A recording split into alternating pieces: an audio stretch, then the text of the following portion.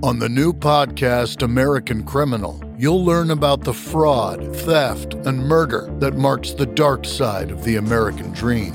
Like the Menendez murders, was it two greedy kids who killed their parents for money, or is there more? Listen to American Criminal wherever you get your podcasts. Welcome to the Inside Track, brought to you exclusively by Americana Rhythm Music Magazine.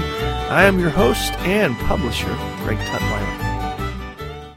I am speaking today with Zak Smith about his new CD, Signs of Life.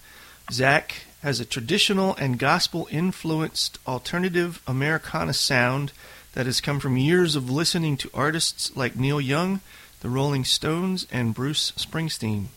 Welcome to the podcast, Zak. How are you today? I'm good. How you doing, Greg? Good. So you were telling me that you're hanging out in New Jersey. Yeah. That's where I grew up here. I still live here, and most of my band they live in New York, in Brooklyn, most of them. So we play a lot of shows there, and I spend a lot of time there. But I grew up and I still live in New Jersey. Okay. So give me a little bit of background about how you got started in music. I think I read where you started out with piano lessons and weren't particularly fond of those. Is that correct? Yeah, that's right. I hated practicing, and so I stopped doing that. That was the kind of thing like my parents made me do it. So I stopped doing that, and then around the time I started high school, around 14 or 15, I guess I really got into like classic rock, and so I picked up the guitar after that, and pretty soon, right away after that I started writing. I always kind of wanted to be a writer. The guys I really looked up to were the songwriters. So it was around 14 or 15 I started writing songs. Okay, and that was what era? How long ago? I'm 31 now, so this was like 1999. Okay, and classic rock. I think. If I read correctly, somebody introduced you kind of for the first time to that sound and kind of launched you in that direction, huh? Yeah. I had a friend who was into Led Zeppelin, was like the first band that I really loved. So he was into them, and I remember I got there was like a 2-disc greatest hits that I would listen to constantly. So they were like the first big band that I became obsessed with. Sure. And then it was Hendrix, and I had the phase where I listened to the Doors a lot. There's a lot of that stuff I don't really even listen to that much anymore. But those were kind of the bands that I wanted to hear everything they ever did, and I was obsessed with. And I think I read where you taught yourself to play using tablature books that belonged to your dad. Is that right? Yeah. The majority of my guitar learning has been through that. Yeah, he plays guitar. He's a good guitarist, and he had all these stacks of books. There was like Bob Dylan and the Beatles and that type of stuff. So I picked them up, and you can figure out. You practice enough, you figure out how to. It tells you how to play chords and all that. Sure, yeah. And so, listening to your music today, it doesn't really. I can hear influences, I guess, of the classic rock, but it's really more folk rock, I guess. Is that how would you classify what you're playing today? The album we just released, I think that you could say folk rock, you could say Americana. I would say, it certainly doesn't sound like Led Zeppelin. It's not. This last album is kind of a stripped down thing than what we usually do. Okay. But I usually say alternative Americana. Okay. When I think of like straight Americana, I think of like bands like the Band and things with like Appalachian type instruments, and it's not that. So I throw the alternative in there too, I guess. What do you find is the type of venue that works well with your music? Well, the bigger the venue, the more people I can have on stage. And when we are doing like a full band thing, there's 3 backup singers, and there's me on guitar, another guitarist, bass, drums, and piano. So we can't always. There's not always a stage big enough to fit us like that. So if we those are kind of my favorite shows. The one where we can like spread out and have the whole band and the full sound. Okay. So that's the bigger type venue for the sound I guess we're going for. Do you still do a lot of the solo, duet, trio type events? Yeah, no, I mean we definitely do that because the you can't always get the big venues.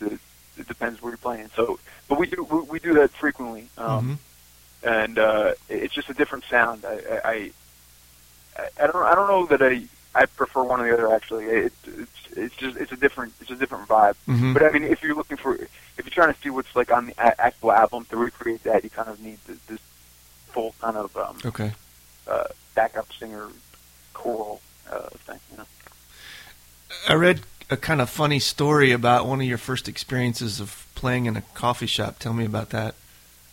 The first time I played. Which one are you talking about? I'm not sure. The one where I think you played and it was pretty empty, and it was a pretty humbling experience to actually get paid for that. Okay. Oh yeah. Okay, I got you. Yeah. So this was the first gig I played. The first full gig I played. I was going to school up in upstate New York, and there was a coffee shop near there where I would go every week and I'd play. They had an open mic night, and the guy was nice enough to offer me a full show. Just me on guitar, and I was excited for it.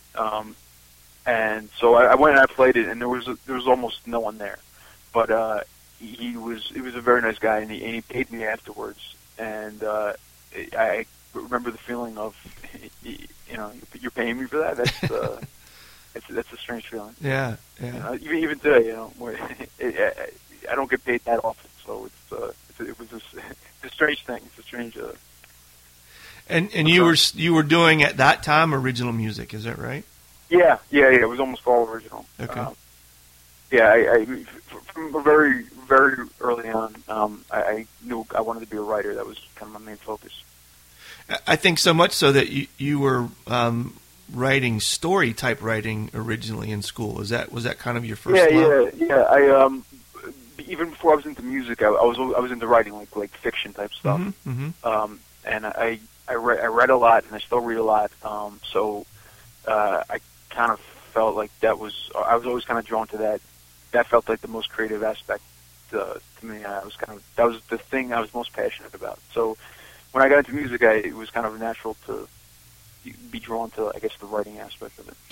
Do you see the kind of things that you like to read? Do you see that filter over into the songwriting that you do? I see it here and there. There's certain lines here and there. I read a lot of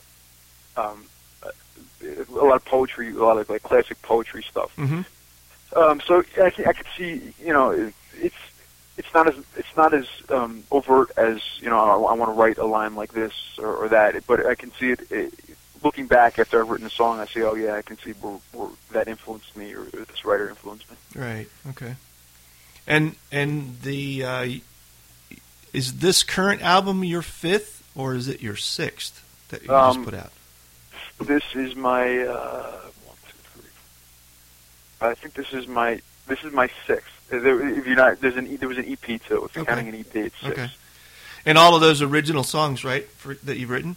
1, 2, 3, 4, 5, 6. Yes, all those. I did years ago put out a album of covers, but I wasn't counting that. So. Okay. When you play covers, what kind of stuff do you like to play? We don't do too much. Well, actually, the current stuff we've done, it's let me rephrase that. Most of the stuff we do is kind of older stuff. We do a blues song called "Hidden Charms" that was Howlin' Wolf sang it, and we do there's an old Irish folk song called "Kitty" that I first heard by the Pogues. Okay. The most recent thing, I like that band. I like Florence and the Machine. There's one song by them that we do, and we should probably do more current things to get people's attention, but I'm kind of drawn more towards older stuff, I guess. Right. Okay. Well, it sounds like with your influence that kind of fits your style. Yeah. I think that's true. So tell me a little bit about your songwriting and your approach to that, your style. We have a lot of folks that read the magazine that are really interested in songwriting, and they're always trying to pick up new ways to enhance their own. And I always find it interesting to hear the different approaches that songwriters take to their own music. I try to write every day. I try to write, put aside a couple hours if I can do that. And there's not a set thing of if it's lyrics or music first. I think most of the time now it happens to be music first, and then I'll fill in lyrics later. But it's been the opposite. There's been times where I've come up with like a good lyric for a chorus and written a song. It's been inspired by that, but I'm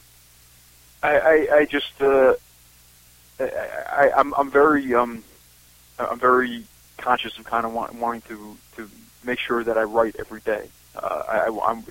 If I don't produce anything in the course of the day, then I kind of have a bad feeling at the end of the day, like it wasn't a useful day. So I kind of have made that.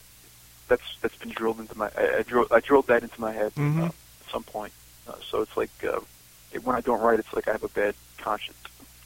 And so, what is a day of writing look like for you? How would you approach that on any given day?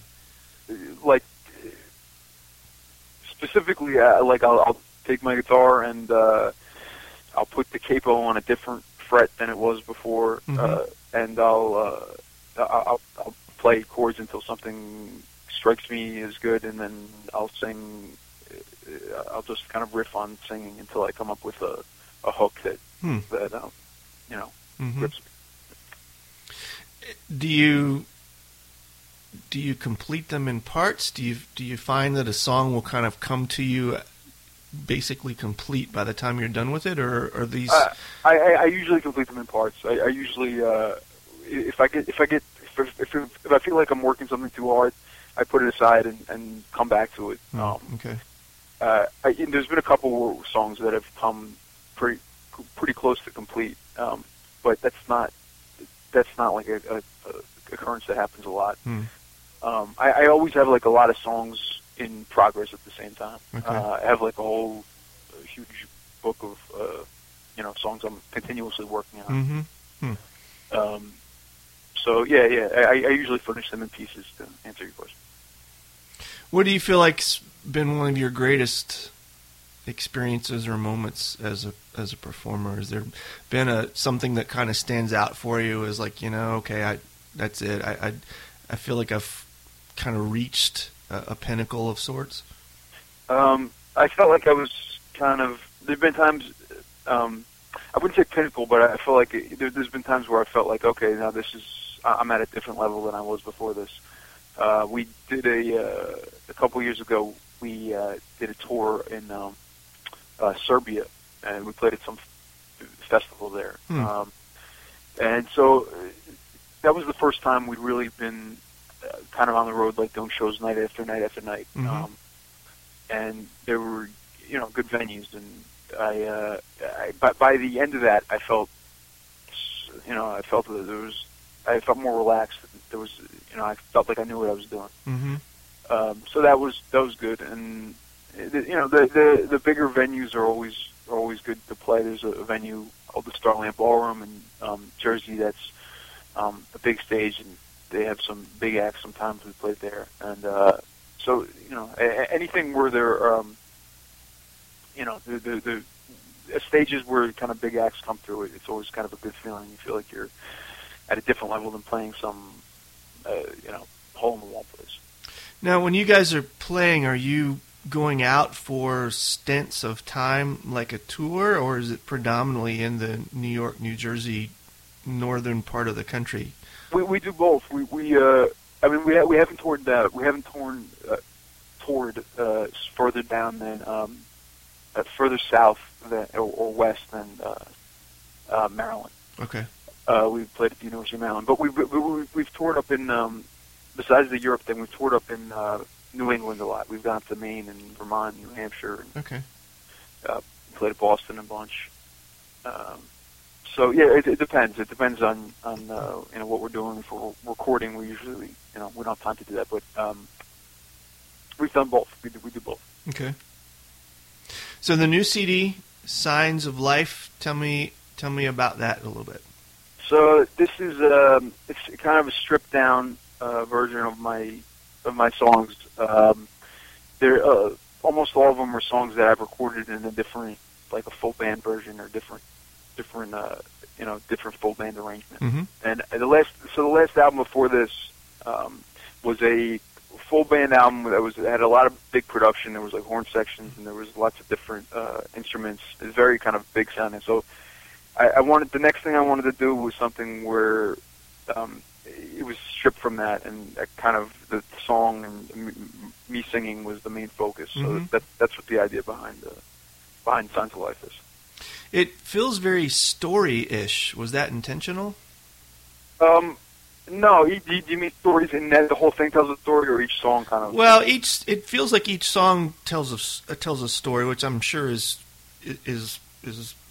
a songwriter's idea. But it feels like the album itself. Not that they're all so stitched together that you can see it, but it just feels like it has a story type flow to it. No, that's. I think it wasn't a conscious thing, but I think that in choosing those songs, I think naturally, I think the acoustic, stripped down songs kind of are makes more sense. That if you're going to strip down a song, it makes more sense if it's kind of a story song, because there's more to catch the listener than something that's just kind of a simple thing. So I think that was probably a subliminal idea that was in my mind when I was Sure. Picking which songs to do. Okay. And have you had a chance to go out with this yet? How current is the material? We have. So we released it in October, and we did a tour in October, and we've played shows every month since then. But that the last full tour was it was October. It was October. But we played shows in the meantime, just not a full tour. And do you have another one coming up? Another album or another tour? Another tour? Not yet. My next thing on the agenda is I have another thing I want to record first. Okay, so that's in the works for you now, then. Yeah. We've been doing pre-production stuff, just making sure the arrangements are right. And what kind of music will this be? This is going to be more rock. This is going to go back to more of a full rock kind of thing. This kind of the other albums I've released before this have all kind of been more rock based. Okay. This is the one thing I put out that is very acoustic kind of. Mm-hmm. Okay. And is this a full-time thing for you? It's as full-time as I can make it. Sure. I also I work in a law firm as well. Okay. How can folks find you, find your music? They can go to ZakSmithBand.com. It's and Zak with a K, Z-A-K. ZakSmith.com, right? ZakSmithBand.com. ZakSmithBand.com. Okay. Yeah, and it's the same thing. It's on I'm on Facebook and Twitter. So yeah, you can find me there. And the album and other albums of your music, iTunes? iTunes, yep, they're on iTunes, and you can go to my website and link to them, or you can order physical copies too. Sure. Okay. Well, thanks, Zak. I appreciate it. It's been really neat hearing about your music, and I wish the best to you guys. Thank you. Thanks for having me.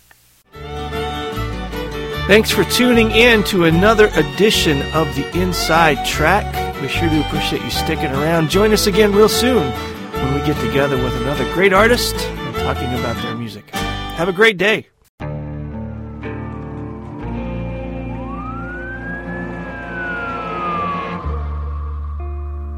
What would you do to achieve the American dream?